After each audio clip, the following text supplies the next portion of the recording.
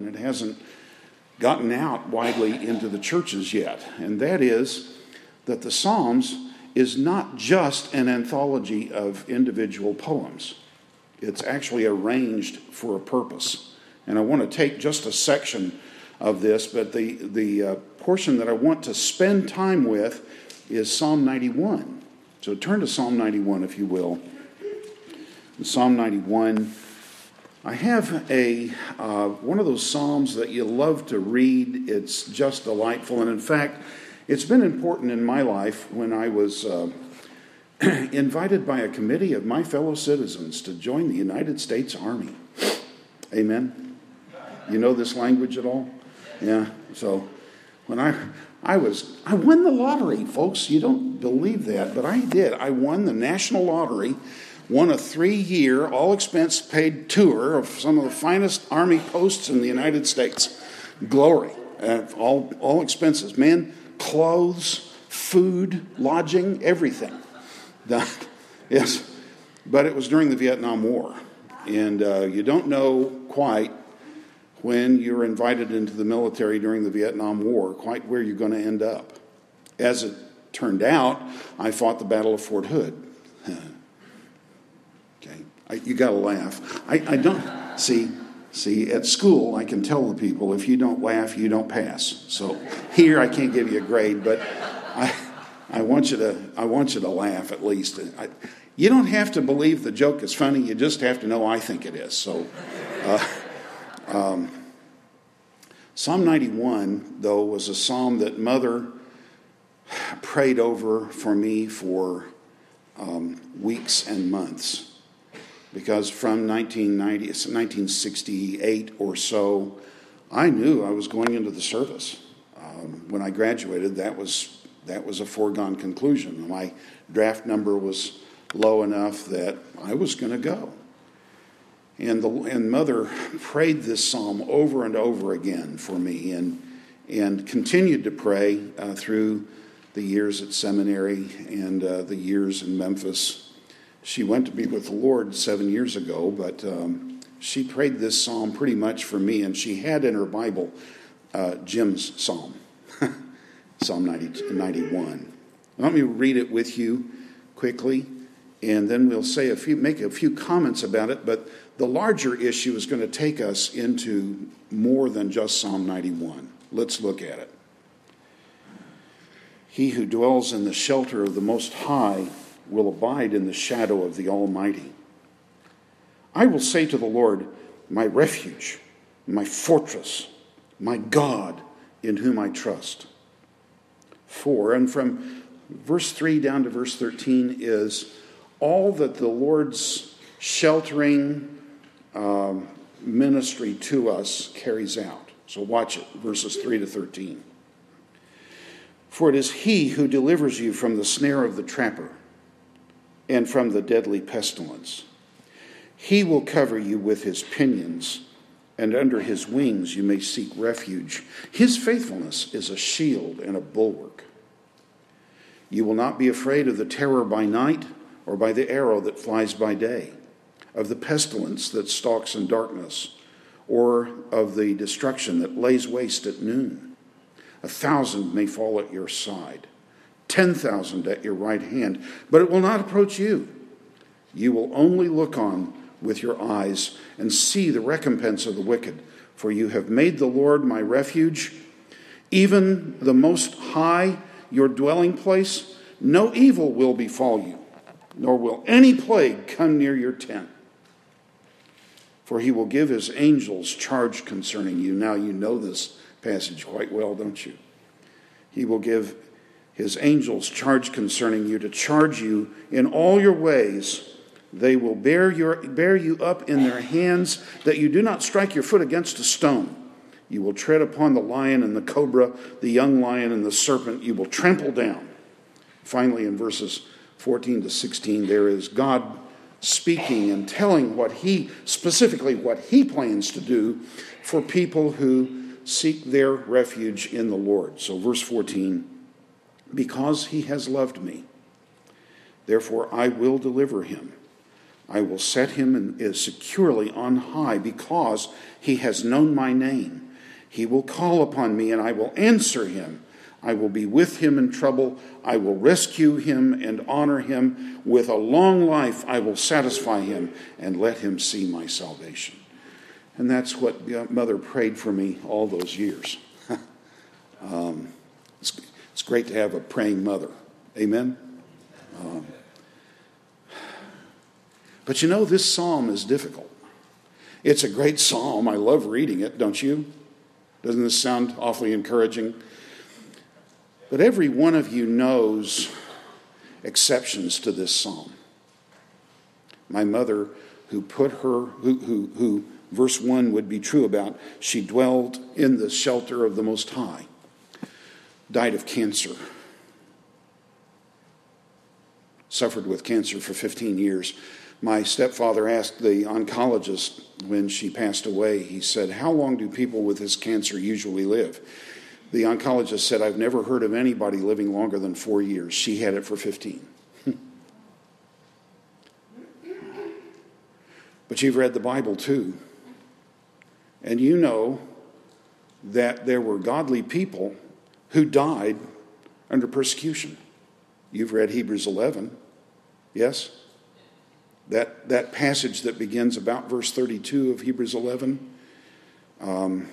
They conquered kingdoms. They turned back armies. You know that passage. But in the middle, there are the but others. I have a pastor friend who said if I ever wrote a book, it would be on Hebrews 11, and the title would be But Others. But others were persecuted. They were beaten. They were sawn in two. Are you with me? Yeah, you know the passage? Yes?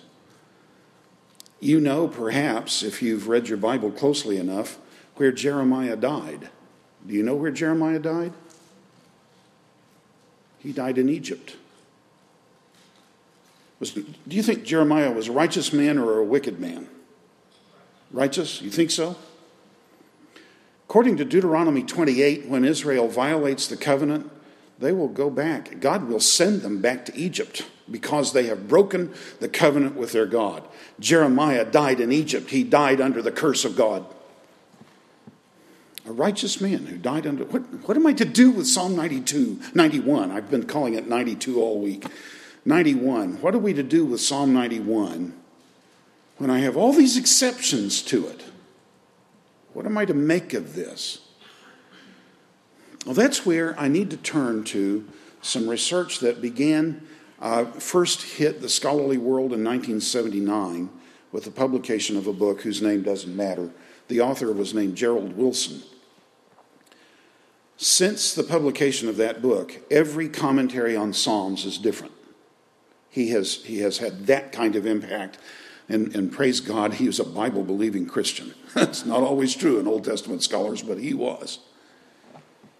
And what he did was he said, look, they didn't just take all the Psalms and dump them into a hat and pull them out at random and put them in order. Does that make sense to you? There's a reason for the order of the Psalms, and we need to find it out. He thought he had found it. I think he discovered something very important, but it's not enough. More needs to be said. If you wanted to see his work, there's a really nice commentary. He died before he finished his work on Psalms. So there's a commentary out on Psalms 1 to 73, and it's adapted just for people in church. It's called the NIV Application Commentary Series, and it's his volume on Psalms is awfully good, and it's worth reading. So I'd commend that to you if you're looking for some help in understanding the Psalms. Lots of application in the commentary itself. So there's more than just discussing the Psalms, but he explains what he's trying to do with Psalms. See, I have a doctorate from Dallas Seminary, and I know great and wise things most people don't know. And one of the things I know is that Psalm 91 comes after Psalm 90. Glory. Thank you. I appreciate that. She laughed. There is life in this room. That's good. I'm glad to hear that. And Psalm 90 comes after Psalm 89. And Psalm 89 comes after Psalm 88. And you will say, well, so what? Well, let's go back to Psalm 88 just a minute. Most of what I'm going to be saying and the rest of our time together is going to be derived from these observations. It's important that you see this. Instead of just reading a psalm and letting that be it, I need to read it with the context. We had a very famous, internationally famous speaker in chapel several years ago at the seminary. And he said, I tell my students, if you wake up in the middle of class, realizing as you're waking up that I'm asking you a question, but you didn't hear the question, if you'll answer context, you'll be right 75% of the time. All meaning comes from context. And Psalm 91 is not less contextually centered than any other passage in the Bible. So look at Psalm 88. It's an unusual psalm in that it's one of only 2 psalms in the book that don't have any praise. The Hebrew name for the book of Psalms is praises. But there are 2 psalms that don't have any praise. Psalm 88 is one of them. And it's a lament psalm. The psalmist is in trouble, and he's in deep trouble. I just want to read a few lines from it. Verse 3. My soul has had enough troubles, and my life has drawn near to Sheol. I am reckoned among those who go down to the pit. I have become like a man without strength, forsaken among the dead, like the slain who lie in the grave, whom you remember no more. And they are cut off from your hand. You have put me in the lowest pit, in dark places, in the depths. Your wrath has rested upon me, and you have afflicted me with your waves. You have removed my acquaintances far from me, and you have made me an object of loathing to them. I am shut up and cannot go out. My eye has wasted away because of affliction. I have called upon you every day, O Lord. I have spread out my hands to you. Will you perform wonders for the dead? Will the departed spirits rise and praise you? And that's all I want to read from this psalm. Why read that? Because this is a man who has a right relationship with God. Brothers and sisters, have you ever noticed that you get most angry at the people you care about most? Have you ever noticed that? Move your heads. Why is that? Because you trust them. And they trust you. Are you with me here? You show more anger to people that you love most. That's strange. But it's a fact of life. And God, when God has people who trust him, they can pour out their anguish to him, even their anger. You've read Job. Yes? And Job pours out his anger to the Lord. And you know what God says in Job 42? He says to Eliphaz, Bildad, and Zophar, you have not spoken what is right concerning me, as my servant Job has. Because everything Job said about what God had done is what God in fact had done.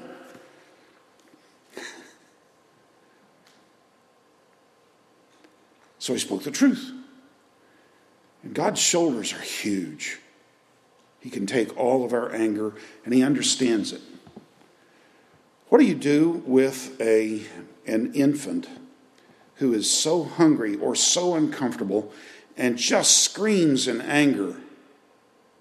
You change the diaper. Yes? You don't get mad at the child, do you? Dumb kid. When are you going to learn to use the bathroom? Amen? Is that what you do? Neither does God. He understands. Folks, Isaiah, 63:9 says, in all, and he's talking about Israel, in all their afflictions, he was afflicted, and the angel of his presence guided them. Folks, when he brings trouble, a pastor friend of mine said years ago, lady was in church, and she was just really pouring out a lot of griping and complaining about things that were going on in her life. And he said, "Now, sister, you ought not to carry on so." And she said, "Well, Pastor, when God sends me tribulation, he expects me to tribulate, doesn't he?" And as a matter of fact, he does. He knows exactly what it feels like. Brothers and sisters, he sacrificed his son for us. He knows our pain. He knows what it costs us. He's doing it for our good, but he knows what it costs us. And when you are in anguish before him and you pour out your pain before him, he understands. But you see, Psalm 88 comes before Psalm 89. Why is that important? What's the 75% correct answer? Context. So Psalm 89. Psalm 89 is one of those psalms that we really love because we never read it all. We only read the beginning of it. There's an old song we used to sing. "I will sing of the mercies of the Lord forever. I will sing." So what's the attitude? What's the atmosphere of that psalm? Joy. This is not a joyful psalm. It's a psalm about God's promises to David. In Psalm 89, "I will sing of the loving kindness of the Lord forever. To all generations I will make known your faithfulness with my mouth. For I have said, loving kindness will be built up forever. In the heavens you will establish your faithfulness.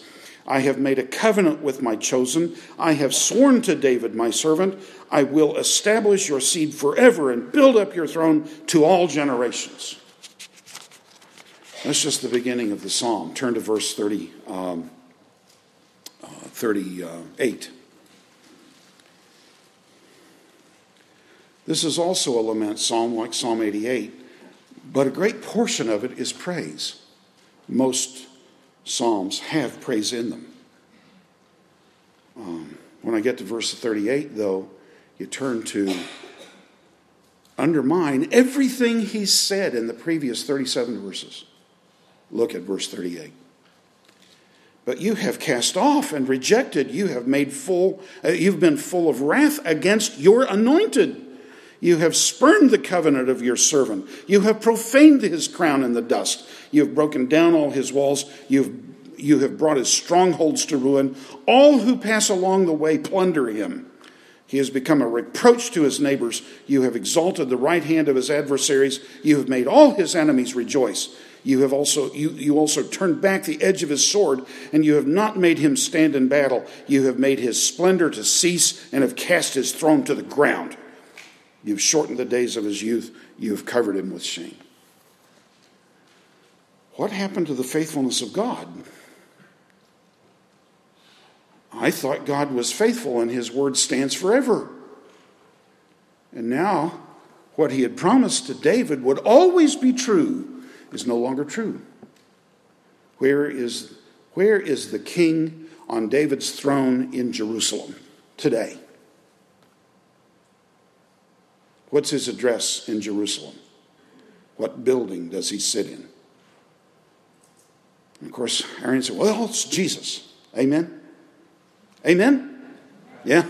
There's a joke that went around Dallas Seminary back in my student days. This Sunday school teacher was talking to the children, and he always patronized children, right? So, "Now, children, what's gray and furry and gathers nuts for the winter?" And the kids all drop their heads, because if you don't make eye contact with the teacher, you don't have to answer. I learned a lot about surviving in school. I was in school from 1953 to 1984. Yikes. So the teacher said, "No, come on, children. What's gray and furry and gathers nuts for a winter?" Finally, one little kid eased a hand up. The teacher said, Good. What is it?" And the kid says, "Well, sounds like a gray squirrel, but the answer is probably Jesus." In a given social situation, when a question's asked, there is only a certain range of answers that are possible, that are acceptable in that setting. So in Sunday school, the answer's got to be Jesus. Whatever the question is, got to be Jesus. Well, Jesus is not sitting on David's throne in Jerusalem today. There is no building where he is seated. So where is the promise of God? And you will say, well, Jesus is raised from the dead. Yes, but the psalmist doesn't know that. Right? What good is it to have the promises of Psalm 91 if God doesn't keep his promises to David? Go to Psalm 90. In Psalm 90, we're just carrying on this same problem. Where are you, God? When are you going to answer? When will you come and bring us salvation? When will you work? In Psalm 90, the psalmist heads the psalm, a psalm of Moses, the man of God. Yes? Just a word about that. The headings of the Psalms are always written in smaller type and separated from the text of the Psalms. Every Hebrew manuscript that we have, including those from the Dead Sea Scrolls, have the headings, and they're not separated from the Psalm. They're part of it. They're the very first line. So we probably ought to take account of that. Every Psalm outside the book of Psalms has a heading to it.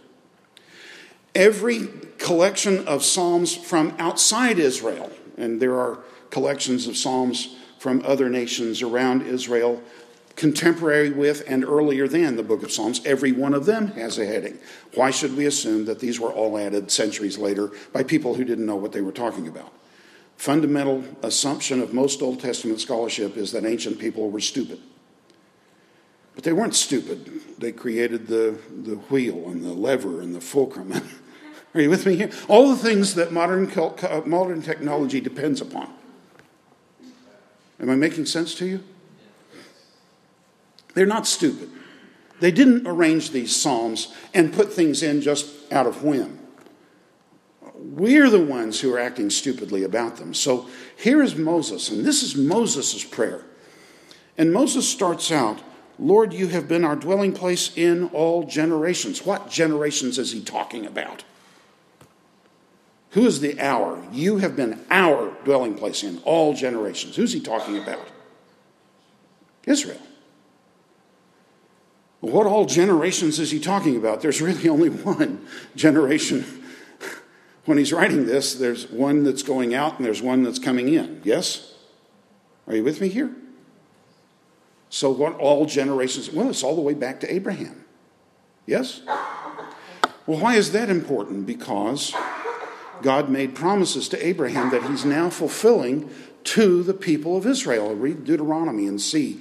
It's not because you were such a great people that God has set his affection on you, but because he loved your fathers and has chosen you, his children. Do you follow this?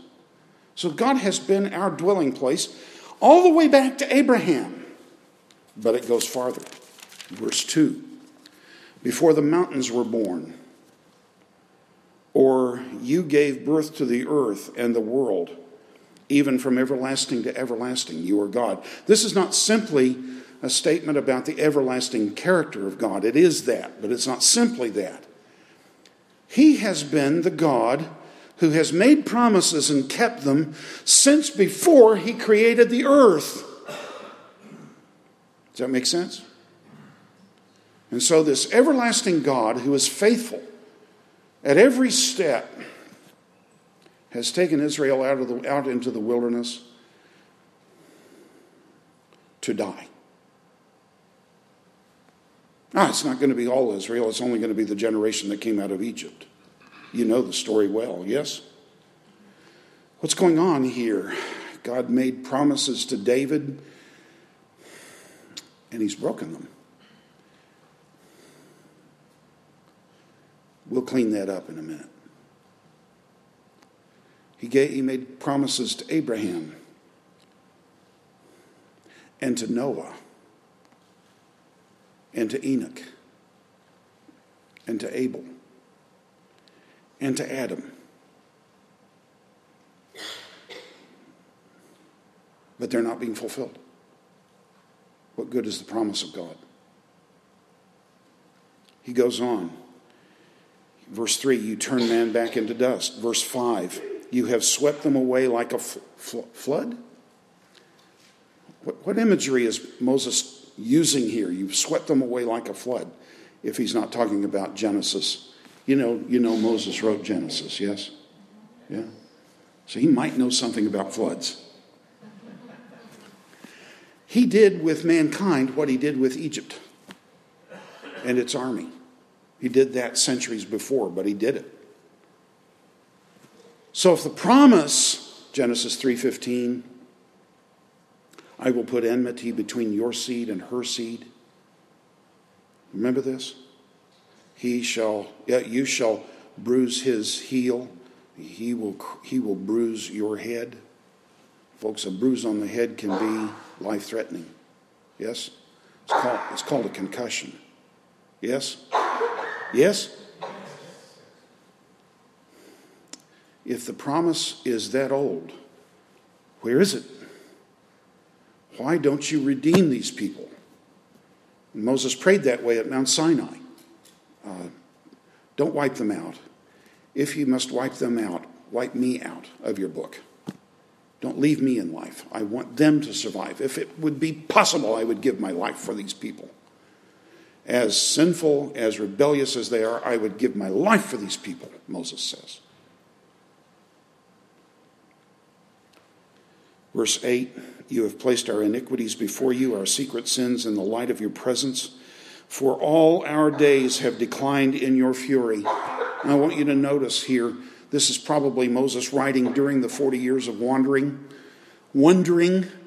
I've spent 80 years getting ready for this ministry, and at the very point of fulfillment, 1 year after coming out of Egypt, at the very point of fulfillment, we had to turn back because of the unbelief of the people.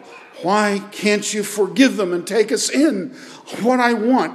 What did Moses want most of all in his lifetime? To see the land of promise. And he only got to see it at a distance. Hebrews 11, all these saw the promise at a distance, and they greeted it, but they were sojourners in the earth. You remember this? Hebrews 11. So verse 13, the petition. Do return, O Lord. How long will it be? And be sorry for your servants. Oh, satisfy us in the morning with your loving kindness, that we may sing for joy and be glad all our days. Make us glad according to the days you have afflicted us, and the years we have seen evil. Moses, would you say that Moses is a man who takes refuge in the Lord? What do you think? Yeah. Would you say, look at Psalm 92. Would you say, 91. I'm off in the woods. I'm back now and I feel much better. So Psalm 91:1. He who dwells in the shelter of the Most High will abide in the shadow of the Almighty. Would that be true of Moses? I will say to the Lord, my refuge and my fortress, my God, in whom I trust. Would that be true of Moses? Would it be true, verse 14, because he has loved me? Is that true of Moses? Yes. Verse 14 at the end, because he has known my name. Would that be true of Moses? Then why isn't the rest of Psalm 91 true about Moses? Moses knew opposition. Well, but you will say, thousands did die at his hand and tens of thousands at his right hand. Yes, because all the people of his generation died. But think about that, brothers and sisters. Who was it that refused to go into the land of Canaan at Kadesh Barnea? That's a kind of a trick question, and I intend it to be. Because if you say Israel, I will say you're right, but you need to define it more carefully. The people who refused to go in at Kadesh Barnea was the army. See, because after God said, like Willy Wonka, stop, don't. Remember? They went on in and fought. It wasn't the women and children. Yes? How many of the women and children, how many of the young people were part of the remnant that Paul says God always, indeed God says this to Elijah, I have always kept myself a remnant in Israel. Was there a remnant in the days of Moses? In the days of Kadesh Barnea, was there a remnant? How many of them died before going into the land of Canaan? A lot of them did. They would be people who took refuge in the Lord. Yes? They would be people who knew his name. They would be people who loved him. But they died in the wilderness. What is the point of Psalm 92? Now let me tell you just a short story. It won't take very long. But it's an important story. Psalm 89 makes this story necessary.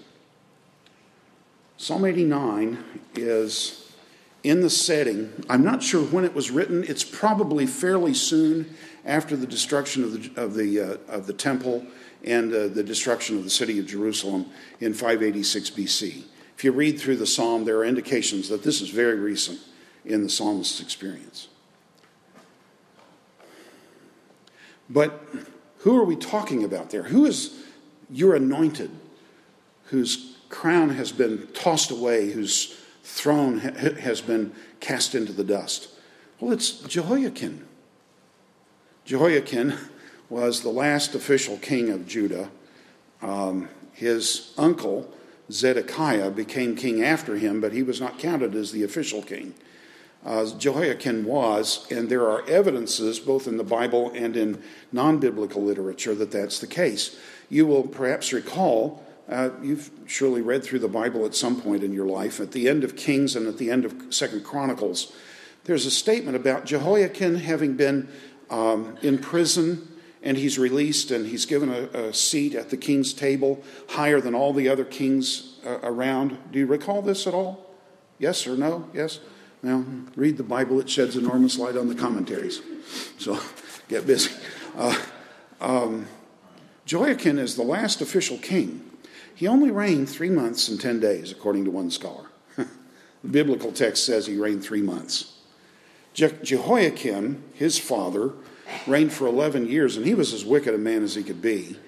And when Jehoiakim comes to the throne, this is in 2 Kings 23 and 24.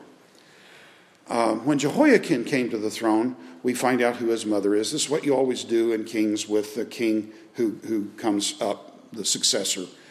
His mother's name is given, and it says about him that he walked in all the ways of his father Jehoiakim. Well, he was a wicked king. So what's the big deal about Jehoiakim? Jeremiah says about Jehoiakim, if this man were the signet ring on my hand, I would cast him from me. No descendant of this man will prosper sitting on the throne of David, ruling over Israel. Jehoiakim is the anointed whose crown has been thrown away, whose throne has been cast into the dust. Why hasn't God given him victory? Well, for the same reason that he didn't give Israel victory. There was no trust in God. But I wonder about Jehoiakim. I don't know. You see, Chronicles ends the same way that Kings does. And that may be very significant. Do you know anything about King Manasseh? Shake your head, move your head in some direction. This is all right. You can say that if you know anything. You need to read the Bible, folks. You're going to meet some of these people in the future. You might want to know something about them. So King Manasseh was so wicked, he filled Jerusalem with blood, and he was taken off in captivity. This is in 2 Chronicles. He was taken off into captivity in Babylon, but there he repented, and the Lord restored him to the land of Judah, back to his throne in Jerusalem. Are you with me here? Yes, no? All right. Manasseh, this is important because Chronicles is a book written for people after the return from Babylonian captivity. Is there any hope at all for us? We are the children of the people who sinned so much they had to go into captivity. Is there any hope? We have no king. When they first got back, they had no temple.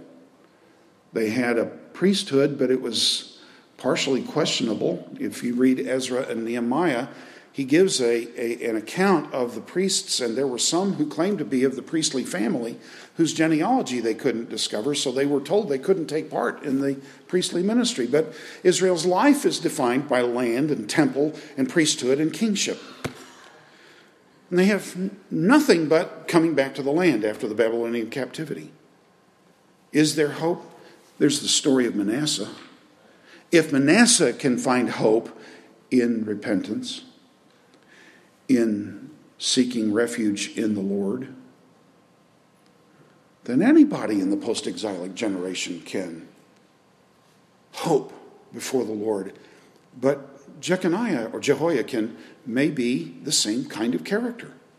Like Manasseh, he is imprisoned, but released and given great honor among the kings of the earth. Does this make sense? By the way, I've never thought this thought before, so it's probably wrong. So don't write it down if you're taking notes. But it's the first time I've ever thought this thought, that maybe Chronicles is telling us there's another fellow like Manasseh, Jehoiakim, who can be a pattern for you folks who have returned from the land of Babylon. There's hope. But what does that do for me with Psalm 91? How does that help me understand? Well, folks, if all meaning comes from context, and that's true, folks, I'm teaching Hebrew now, and the more I teach Hebrew, the more it's clear that meaning comes from context, not from individual words. It's words that are put together in propositions that start making sense. The point is that if context is the source of meaning, then context must determine the meaning of Psalm 91. Well, what is this telling us? It's telling us that people who are involved in sin and yet have been given a mission by God. Israel has a mission from God. Yes or no? Yes. People who have a mission from God but are involved in sin, who will turn away from their sin and turn back to the Lord and find their refuge in Him. That expression, look at Psalm 91:1. He who dwells in the shelter of the Most High will abide in the shadow of the Lord. I will say to the Lord, you have refuge. Do you? Refuge? Yes, no? All right. That's an awfully important word. It's used a little bit later. Look at verse 4. He will cover you with his pinions, and under his wings you will seek refuge. That's not just, and the commentaries miss it fundamentally. It's amazing here. That's not just saying, well, like a mother bird covers her children, or chicks. That's there, but that's not all the point. This is actually royal imagery in the ancient Near East. You've heard of the Hittites? Yes? In the ancient Near East, the Hittite king was represented by a sun disk that had wings stretching out, and under the wings there are always people.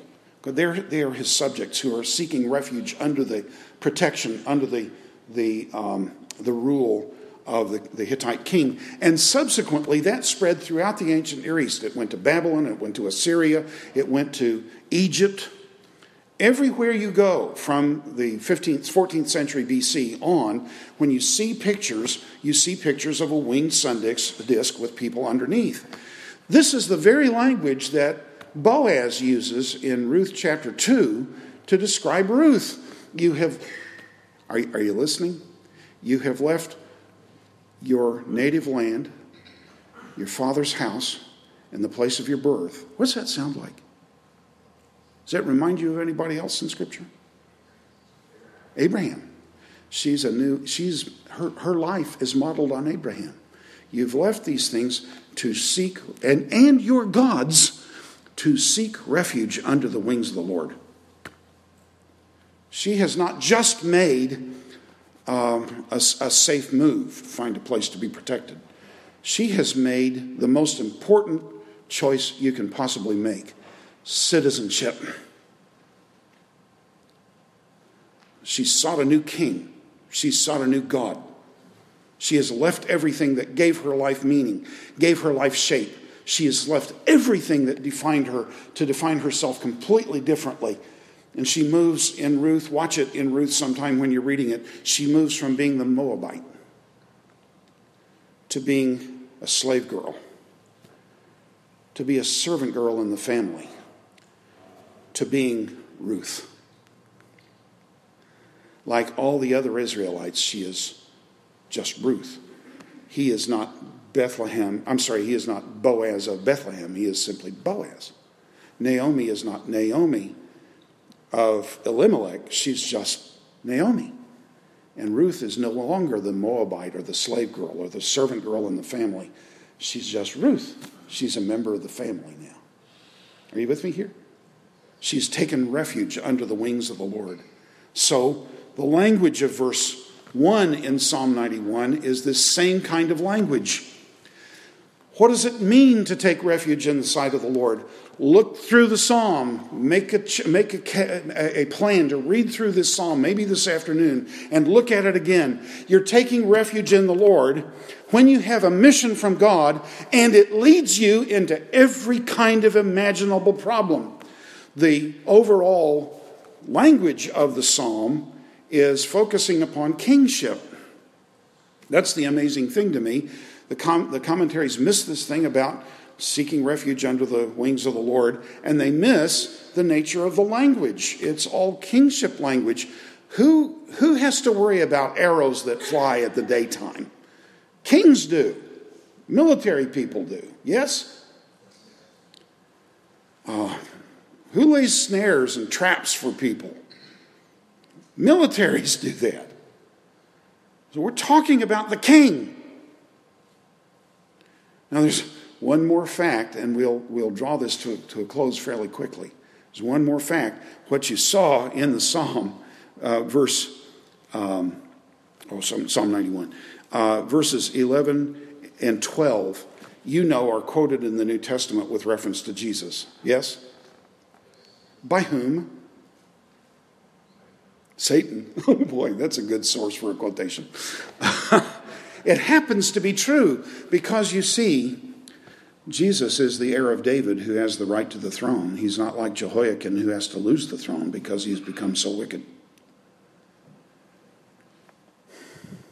But Jesus is the king who has the right to the throne, and he has the right to every promise in Psalm 91. There's not a promise that's not right for him, but he specifically accepted a ministry in which he became subject to every threat that's in this psalm.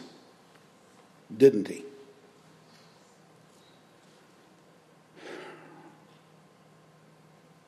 He didn't deserve it. The Kadesh Barnea generation deserved it. Yes? The heirs of David deserved it.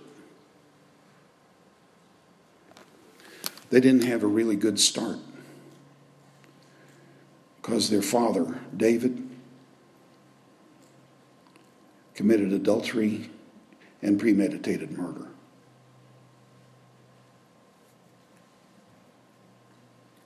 So none of them really deserved it.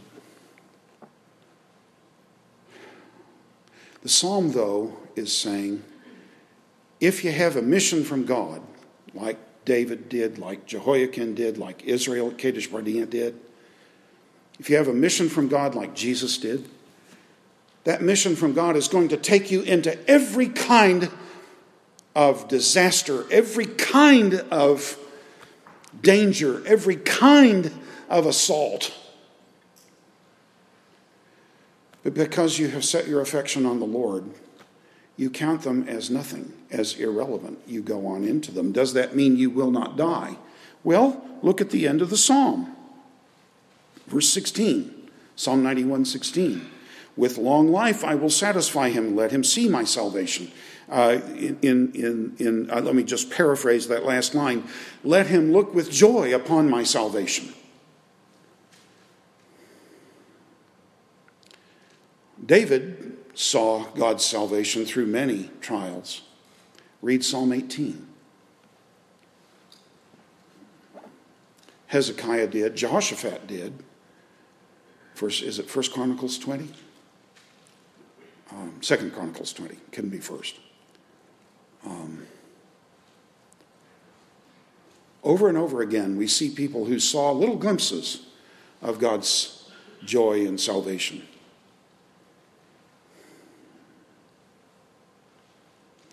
And we have all the testimony of all the martyrs of all the ages. This is the point of Hebrews 11, isn't it? That you make your choices not based on what makes sense from a mere human point of view. You make your choices based on a God who is everlastingly faithful. And even when you look like you have failed, you're probably on the road to success. But it's not a success like the world knows. You see, when the godly die, what was that song that they sang back in the 1960s? Has anybody here seen my old friend John? Can you tell me where he's gone? He helped a lot of people, but it said the good die young. Are you with me? What's the use of a life that's short? Verse 16, with long life I will satisfy him. What was Jesus' long life? How many years? 30. With long life I will satisfy him. You see, if the promises in Psalm 91 are about this life only, then the psalm is a lie. The promises have to be about more than this life only. You see, there's no one freer in battle than a man who considers himself already dead.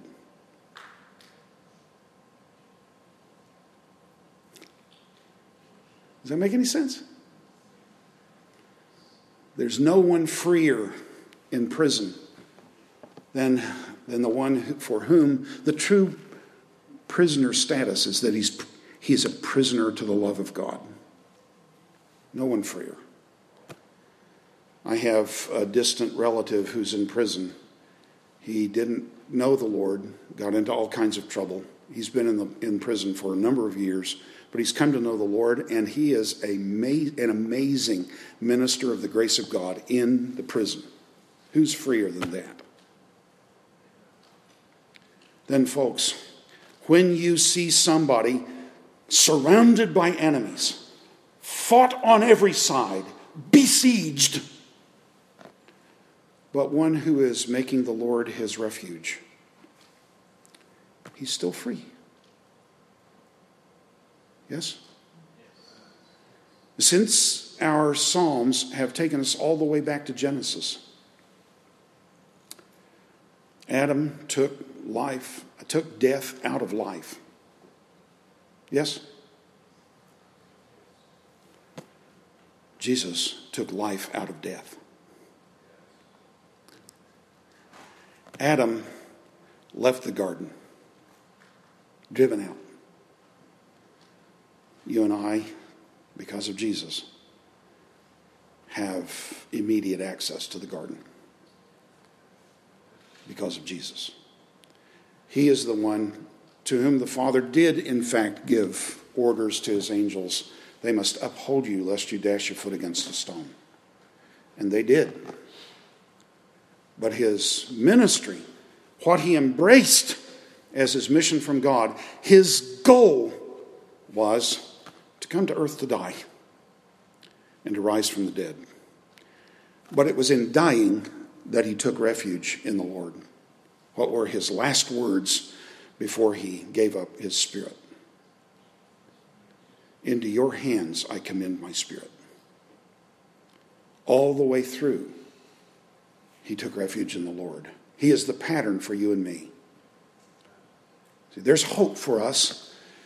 Are things really hard for you right now? Some of you, I know every place I preach and every time I get a chance to preach, I know one thing about every congregation I go to. I don't know the congregations well, but I always know three things about them. Everybody in the congregation is either in trouble or getting out of trouble or getting into trouble. There are no other kinds of human beings. That's all there is. So if I preach about trouble, I'm going to hit you. What you've got to understand is you want the trouble to be because of your mission, not because of your misdeeds. And when your trouble is because of your mission, don't lose heart. Take refuge in the Lord. Look finally now at verses 14 and 15 again. He makes a couple of statements about the person who takes refuge in the Lord. One is, because he has loved me. And the other is, because he has known my name. But he makes, I think it's 5 promises to such people. Look at the promises. Verse 14. Therefore, I will deliver him. How?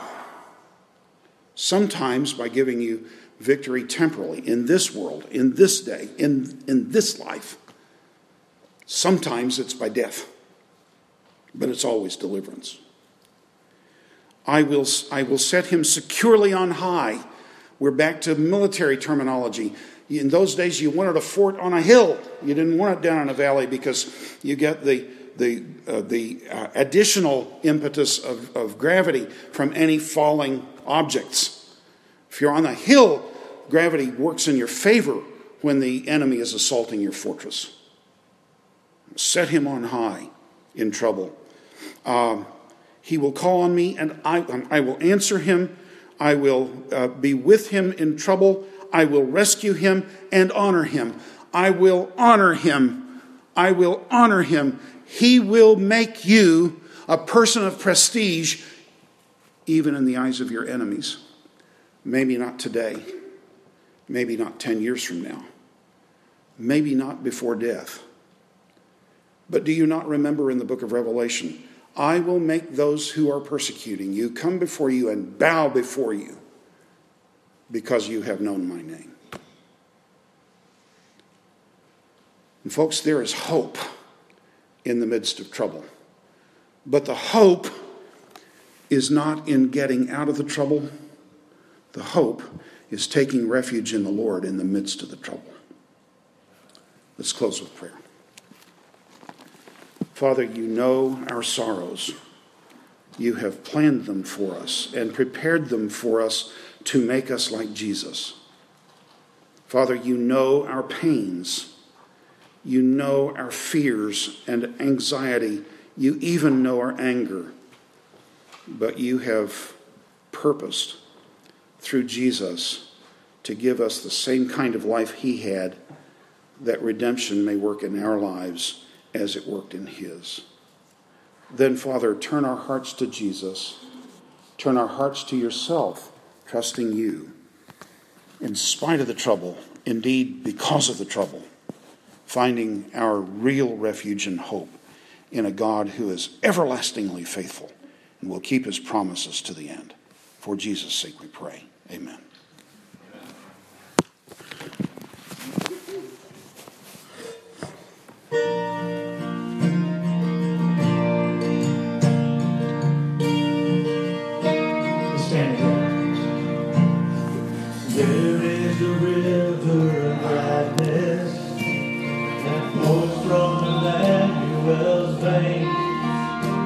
This sinner